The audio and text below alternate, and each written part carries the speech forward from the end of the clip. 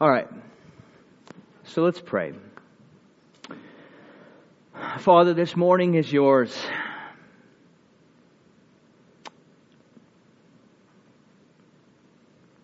I thank you that you are under and above and around everything that is said, that is talked about.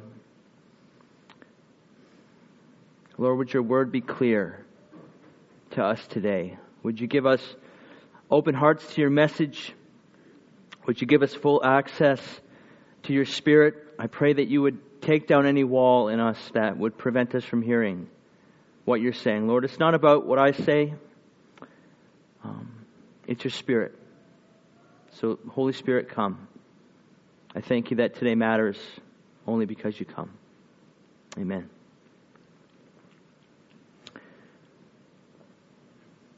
Christmas is a time of great expectations, great anticipations. There's excitement in the air. Almost everywhere you go, there's excitement of what's to come, what's next, the season that you're in. Christmas, above all other seasons, is full of expectations.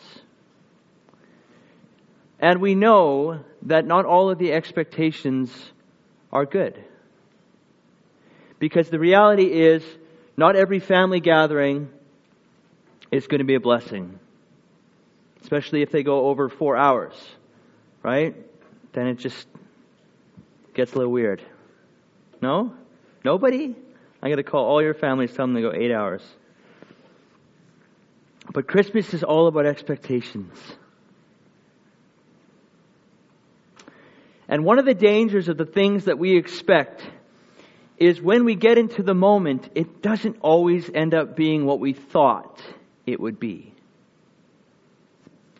For instance, in just a micro example of that, we decided we would which Sam broadcasted to the church during worship, we would let him sleep in our bed last night. And so, I've never seen a child get ready for bed faster and more obediently than that. He was almost robotic about it. Except that he was flailing around his pajamas and he had a different top and a different bottom. But he was going. Because this excitement, I get to be in Mom and Dad's bed. But the problem is when he finally got there, so the motivator of this expectation was, this is going to be awesome. I'm in Mom and Dad's bed. I never get to be there. This is going to be the best night ever. But when he got there, he couldn't actually walk it out because he was overcome by the excitement in itself. As he started headbutting the headboard instead of falling asleep because he was running from the foot to the head at full speed and hitting the headboard. And so the problem was this expectation of, I get to be in this place that I never get to be. It's this great treat. It wasn't long he ended up in his own bed. Because that just wasn't working. Just wasn't going to happen. So his expectations didn't really come to pass. And unfortunately, this is how it is for all of us. We have these huge expectations on life. And it doesn't always go that way. What I want to talk to you about this week and for Christmas is Christ, who we celebrate at Christmas time. We will never over-anticipate what He can deliver on. We can never overestimate who Christ is. In every situation, our best guess will be simply not close to what He actually delivers on. He is our greatest expectation because He always lives up and surpasses what we think could happen. He's the only thing we can say that about. Jesus is better than our greatest expectations. And so what I want to do this morning is I want to look at 3 characters in Luke chapter 2. And I want to look at their stories, and I want to examine how each of them come to an expectation of who Jesus is and how He surpasses these things. Because what it was true for them is true for us as well, in that Christ will always surpass the things we think of Him. So if you have your Bibles, please turn with me to Luke chapter 2. And we're going to go through a whole chunk of verses, and it's going to be okay. It's Luke 22, or chapter 2, verse 22 to 38. So it's a bunch of verses. We're going to break them down. And my goal is that we would look at the three different groups of characters in this story. We're going to look at his parents, Joseph and Mary, and their expectations. We're going to look at the expectations of Simeon, the priest who was able to dedicate him to the Lord. And we're going to look at the prophetess Anna, who was there to experience all these things after waiting so long. So I want to look at these three characters and see how what they thought Jesus was expanded in actually coming to grips and experiencing Him in their lives. So why don't we do that? We're going to start from the beginning of the story. So 22 to 24. And it says this: when the time came for their purification according to the law of Moses, they brought him up to Jerusalem to present him to the Lord. As it is written in the law of the Lord, every male who first opens the womb shall be called holy to the Lord. And to offer a sacrifice according to what is in the law of the Lord, a pair of turtle doves or 2 young pigeons. So here's where we're at in the story of Jesus going to the temple. This is his first time going to the temple. He's with his parents. It's about a month after the shepherds came, following the star, which Rob talked about last week. So Jesus is about 40 days old. So he's seeing about this far in front of his face. His hearing's pretty good. He's flailing around like 40-day-old babies do. Right? So it's just this little baby. But what are his parents doing? His parents are being obedient simply to the law of the day. The law of Moses said, after the Passover, each firstborn is dedicated to the Lord. Now, not all firstborns have to go to him like Samuel did, but they need to be redeemed. So they need to go to the temple. There is a ceremony. There is an offering. Right? And then to the Lord, the firstborn is still his, while still stays with his parents. It's a ceremony that every parent did. It's kind of like the vaccines that we send all our kids through. The betrayal shots. Yes?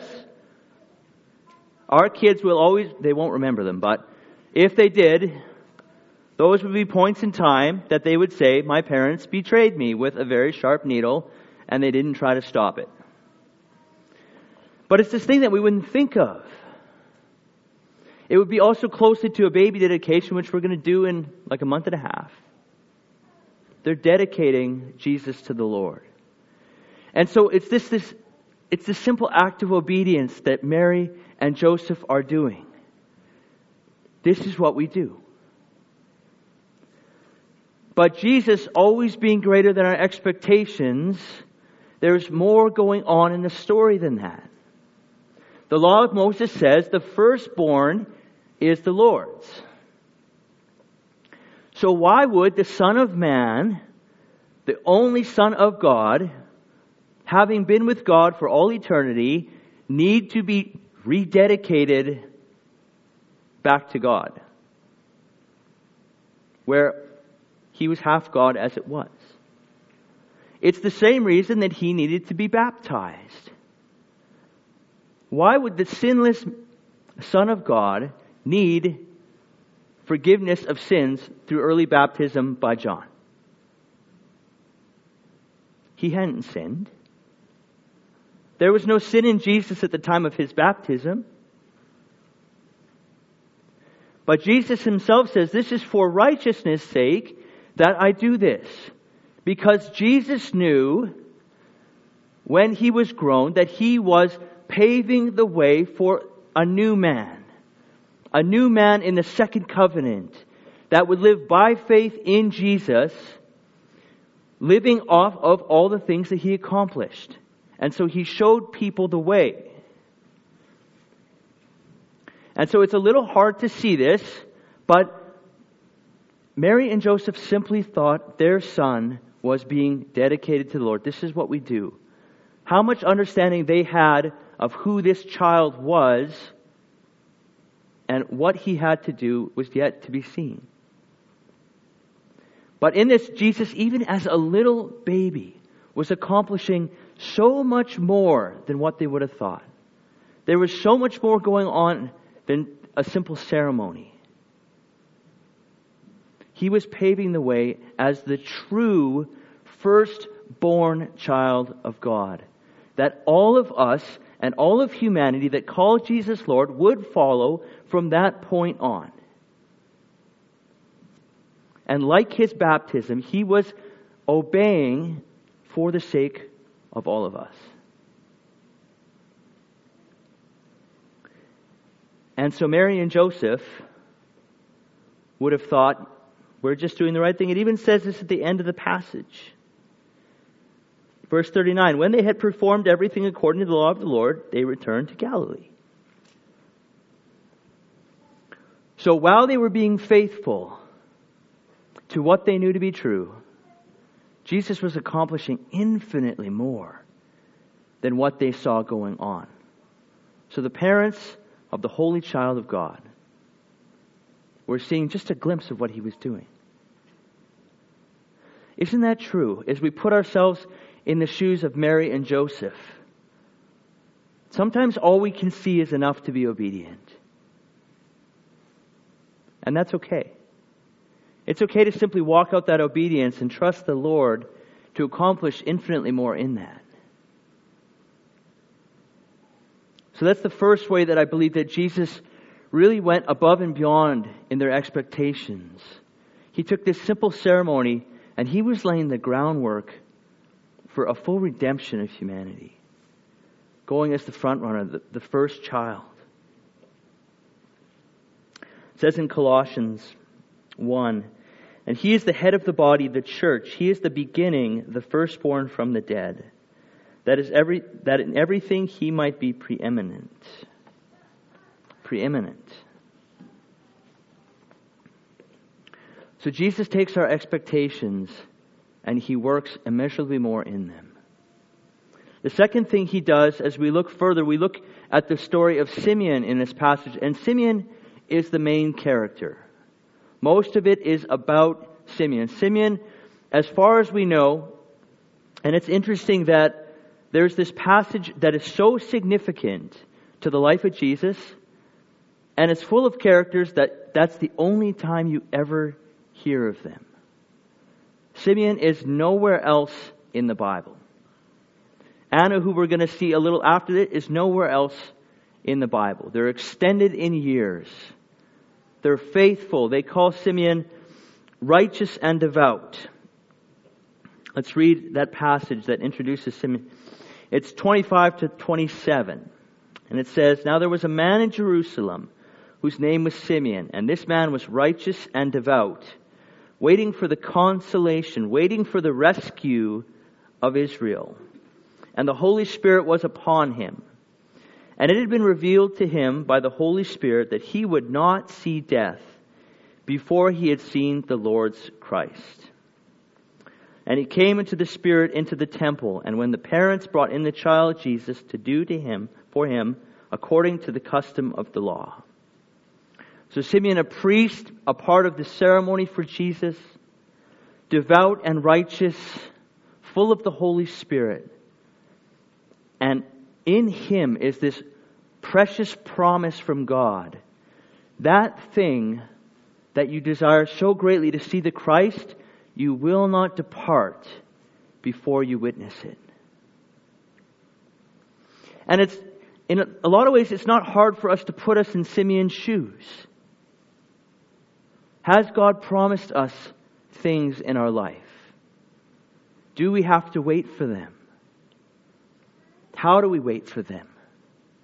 Can we trust Him when they haven't come to pass? Because if Simeon was human at all, he would have played this out in his mind. He would have taken that promise of God and went over it and over it and over it and over it and wondered and wondered. We are a wondering people. When is it going to happen? What's it going to look like? And by the way, when is it going to happen? I'm getting on in years and it hasn't happened yet. I'm still being righteous. I'm still being devout. But I haven't seen the Christ yet. Was Simeon righteous and devout because of the promise of God? Or was the promise of God in him enabling him to be righteous and devout? And really, it doesn't matter. Because the end result would be that this promise of God, that you will see my Christ, the very thing that all of your nation is yearning for, was the very DNA in which Simeon's heart worked at all. Because if you get a promise from the Lord, that changes you.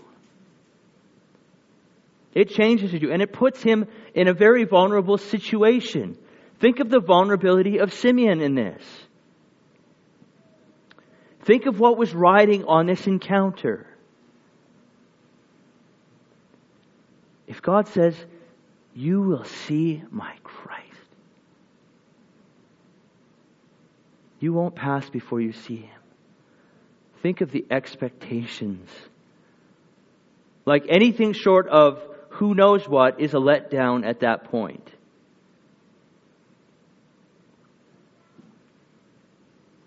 And this is the part that really gets me about this whole story. All these expectations of Simeon, all these confirmations of the Holy Spirit, living the right way, led by the Spirit on the right day, is in that moment, God took Jesus, the very promise that Simeon was waiting for, and dropped him in His arms. And as Simeon held this little baby, every promise of him and the nation were in his arms. I considered this week as I thought about it, was he holding a little tight? Was he hardly holding at all? I remember my uncle when we had our son, and we gave him to my uncle, and he was kind of like holding him, like wasn't quite sure. He'd had children. I don't know what his excuse was, but I wondered, what kind of posture did Simeon take? Because it doesn't say. But the preciousness of this child, which represented an amazing promise from God, that wasn't just for Simeon, but for all of the people. It's incredible. This very baby was the consolation, the comfort, the rescue of His people. Amazing thing. But God keeps His promises. No matter how long we have to wait for them, God keeps His promises. And I believe that for Simeon, God shattered his expectations. As great as he thought holding the very Son of God, the Savior of the world, that would redeem all of His people would be, I think it wasn't even close when He finally did. And this is Jesus. All that we expect Him to be, He will be greater than every single time. Every single time. After receiving the baby, He says this prayer in verse 29. prayer of gratitude, a prayer of thanksgiving. Lord, now you are letting your servant depart in peace according to your word. For my eyes have seen your salvation.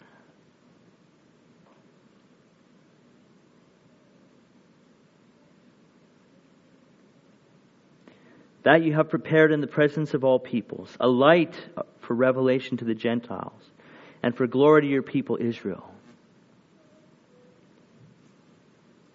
Could his eyes have ever seen anything the same again?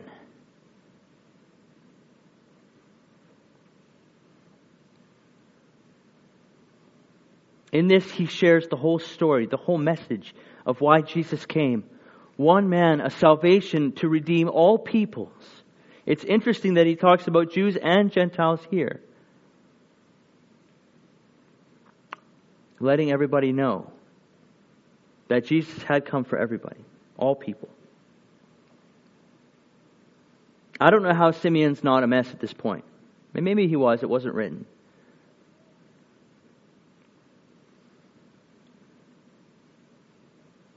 But this was, in the prayer that he says, this was Christ's whole mission. 2 Corinthians 5 says, if anyone is in Christ, he is a new creation. The old has passed away. Behold, the new has come. And all this is from God, who through Christ reconciled us to himself and gave us the ministry of reconciliation. That is, in Christ God was reconciling the world to himself, not counting their trespasses against them, and entrusting to us the message of reconciliation. This is what Simeon was holding. This is what Simeon had been waiting for. A God that had come to reconcile the whole world. I'm just continually impacted that the magnitude of this baby that fit in your arms. And in that moment, God satisfied every promise he had made to Simeon. Every promise.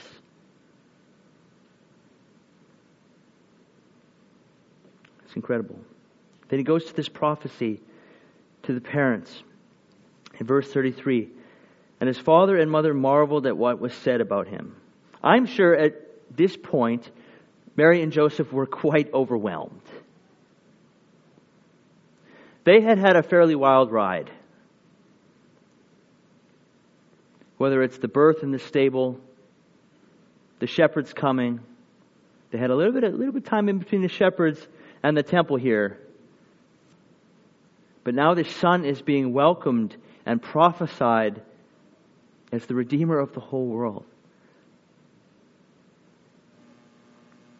Simeon blessed them and said to the Mary his mother, behold, this child is appointed for the fall and rising of many in Israel, and for a sign that is opposed, so that thoughts from many hearts may be revealed. And a sword will pierce through your own soul also. Here again, Simeon is just speaking absolute truth about this baby. Absolute truth. Because as we see, as we read through further in the life of Jesus, it was the rise and fall of everyone. There was no middle ground with Jesus. There was no sitting on the fence. There was no feeling it out. There was no gray area with him. He caused many to rise and many to fall.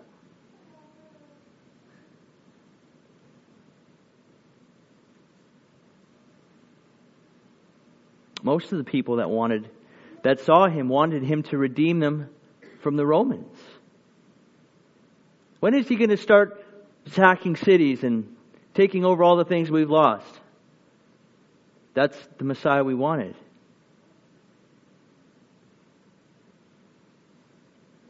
And he never did that, because he had a greater mission than that. 1 Corinthians 1:23 says, but we preach Christ crucified, a stumbling block to Jews and folly to Gentiles. Didn't Jesus himself say he would bring division? He would divide families? Because there's no middle ground with Him. So as Simeon says, the fall and rise of many, he's speaking quite truthfully. And in this, he confirms the beautiful prayers of the people that have already gone before. The beautiful prayer of Mary, the beautiful prayer of Zechariah. Mary says, He has helped His servant Israel in remembrance of His mercy, as He spoke to our fathers, to Abraham, and to his offspring forever. Mary, knowing who this Jesus was, knew what God was doing through Him. Zechariah says, Blessed be the Lord God of Israel, for He has visited and redeemed His people. He has raised up a horn of salvation for us in the house of His servant David.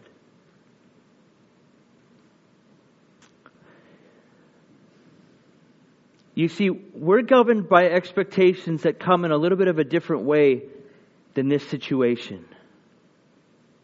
Our expectations come from the things we see on commercials, the things we read about in the news, the things we see on billboards. Here's what a good Christmas should look like, and that plays with our expectations. We watch a home building show, here's what a good home should look like. Changes our expectations.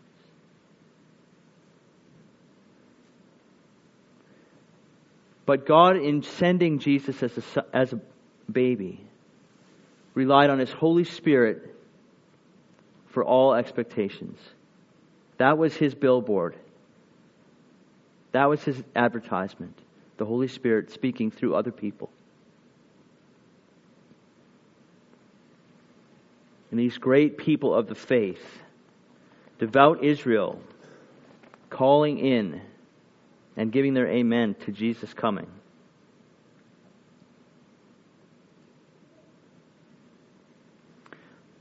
But there was Anna yet.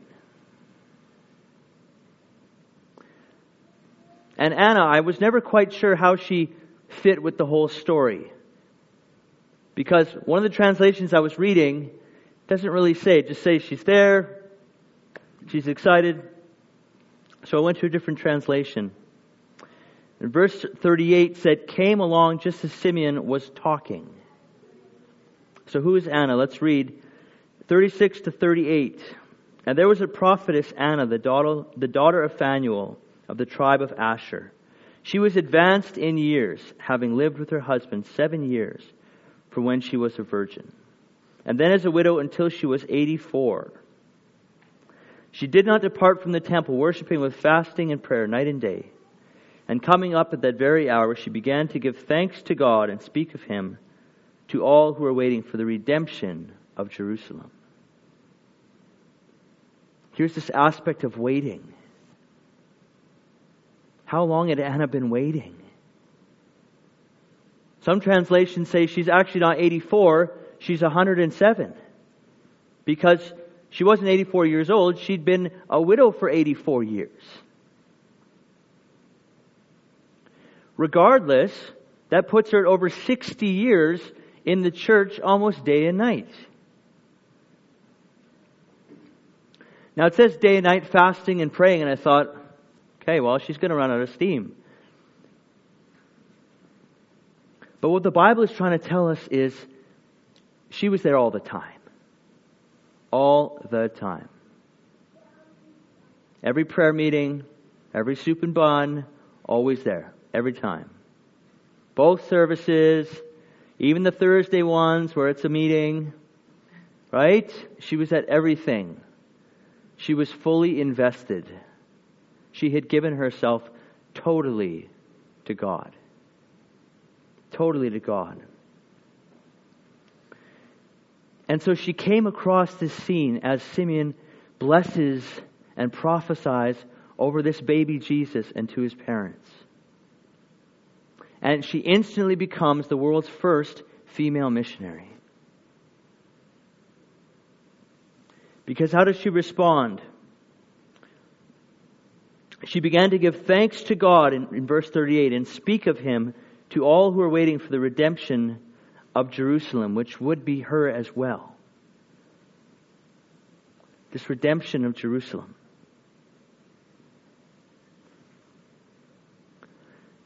And Anna's another person I think we can sympathize with.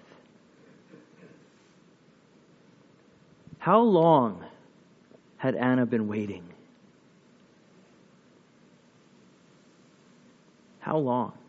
How long do we have to wait sometimes?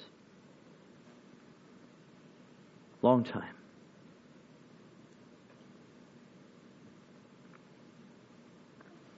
You know, the world wants to give us many scenarios in which we end well. Winning a championship, then retiring, that's one of the best, they say. Going out on top.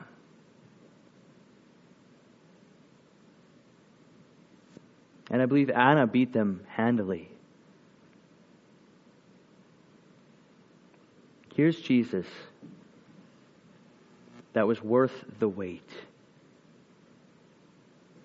Every expectation, every experience of this little baby was worth all those years serving and waiting and praying and hoping and fasting and wondering.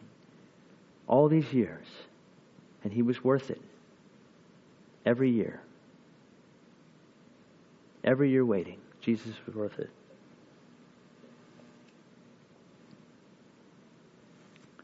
But this story in time is relevant. Because although Jesus was only born once, only dedicated at the temple once, it's the same expectation that fuels us, that is alive in us today. It's the same expectation that we can be in agreement with Mary and Joseph, with Anna, with Simeon. We can be in agreement with them. That whatever we expect of Jesus, He's going to surpass every single time. Here are just a few ways that we can expect well. The first is just simply taking a book out of the character's pages. We need to expect that Jesus will come in our everyday life. The truth is, the first thing we can always do to be in the will of God is to simply be the people He's called us to be. Regardless if we think that puts us in the best position to experience Him or not. Because He is in charge of those details. The second that we try to change our lives and make things happen, how do we know that we're still in the will of God?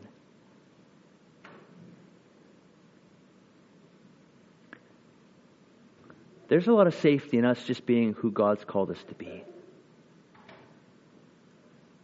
If we be who God has called us to be, we will be in His will and we won't miss Him. You won't miss Him in your everyday life if that is where God has called you to be. And we don't want to miss Him. So we want to expect Him in our everyday lives. Secondly,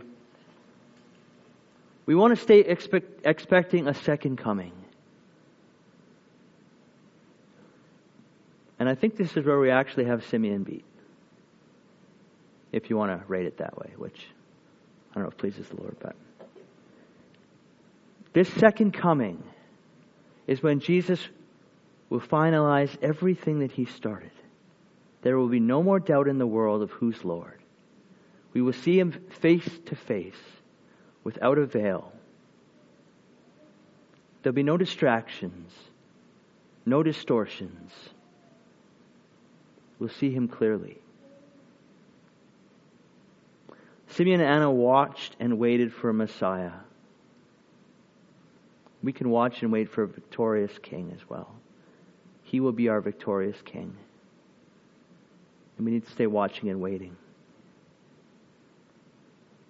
Is He going to find us in the temple on that day? Is He going to find us waiting well, holding on to the promises that He's coming back? The promise still remains.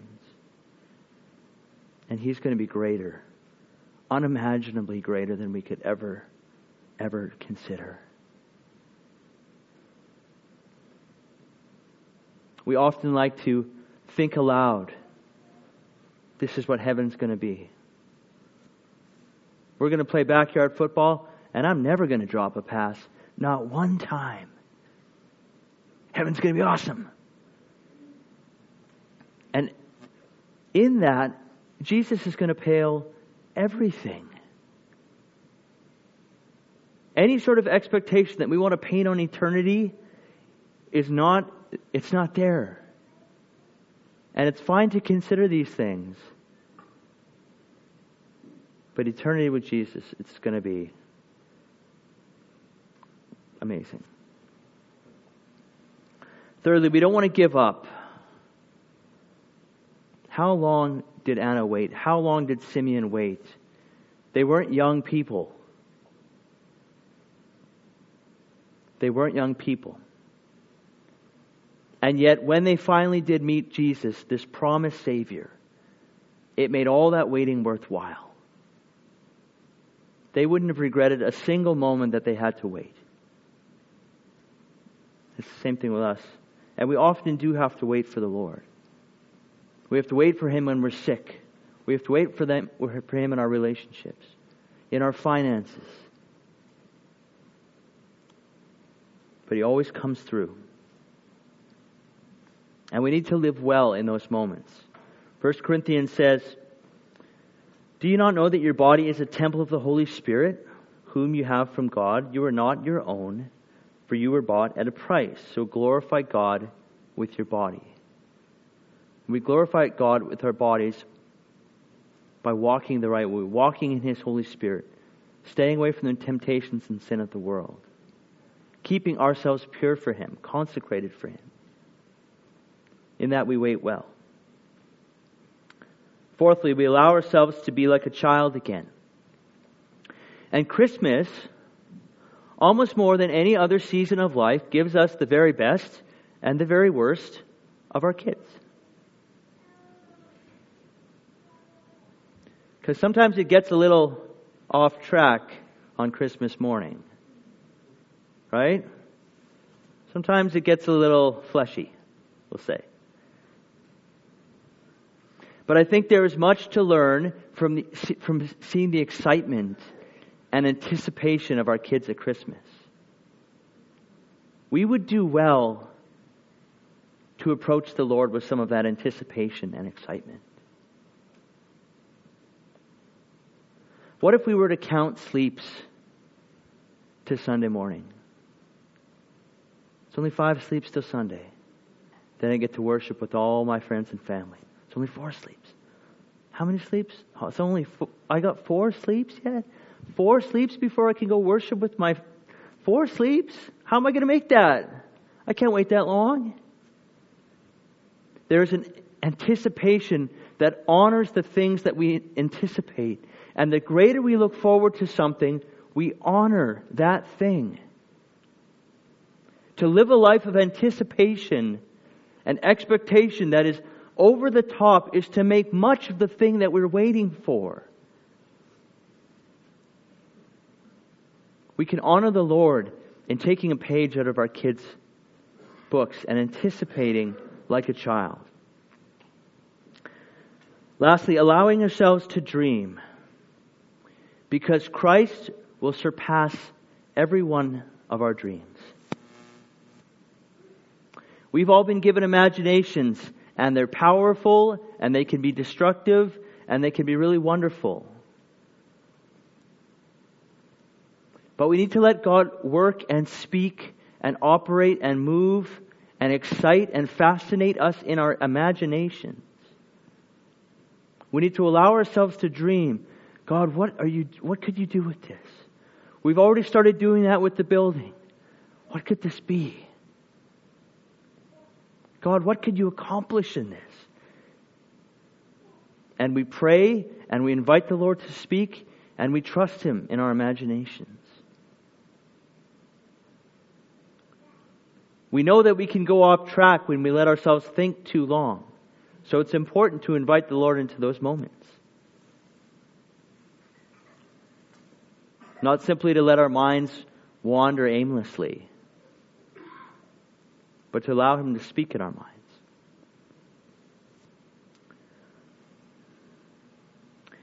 1 Peter 1, 18 and 19 says, knowing that you were ransomed from the futile ways inherited from your forefathers, not with perishable things such as silver or gold, but with the precious blood of Christ, like that of a lamb without blemish or spot.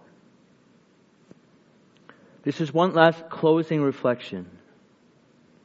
How high was the cost of Christ's redemption to the world? How high what did they pay? Because the value of anything is determined by the cost. Whatever somebody is willing to pay indicates what the value is. So you go on Amazon, or wherever they bid. I don't know if they bid on Amazon, but wherever you can bid, eBay, right? eBay, thank you. I don't know these things. Okay? And so you put this old pair of sneakers on there, right? So you know the value is probably, I pay you $10 and you pick them up. That's probably the value. -10 and I hand them to you. Or I drive to where you are in Texas, I give you $10, we'll just call it square. But really, the value is determined by what people are willing to pay for it. So the odd chance that people bid $50, whether you like it or not, those runners are now worth $50. Simply say this to the cost that God paid through His Son tells us of the value of who we are to Him and what He has in store for us yet to come. So in this expectation of who Jesus is and why He came and all the power and significance in this little baby, if we remember the cost, it sets us up well to understand what to expect. It was so valuable for God to redeem us to Himself, to make a people unto His own, that He gave His very Son to be rejected and tortured and killed. What can we expect from a value of that?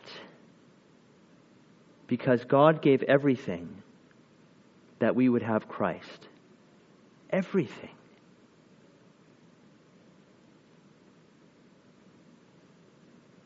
And I think that's where we start. The cost of our redemption, the cost of right relationship with God, to be called sons and daughters, was the very blood of Jesus. And that's where we start. That's the baseline of all that God wants to do. But my prayer is that we would expect great things and anticipate that as high as we can expect, God will always deliver greater. Yes, today, but also in the future that's going to come. Why don't we pray? Lord, I thank You for this time coming under Your Word. I thank You for Your Son, Jesus, that You so selflessly gave. I thank You, Lord, that we can never expect too much from You. You'll always surpass. You'll always be working more. You're always worth the wait. Lord, would You knit this truth in our heart, not simply as something we know, but that's something that we experience day after day with You. Lord, we thank You for Jesus. Help us to remember these things in this Christmas season. Amen.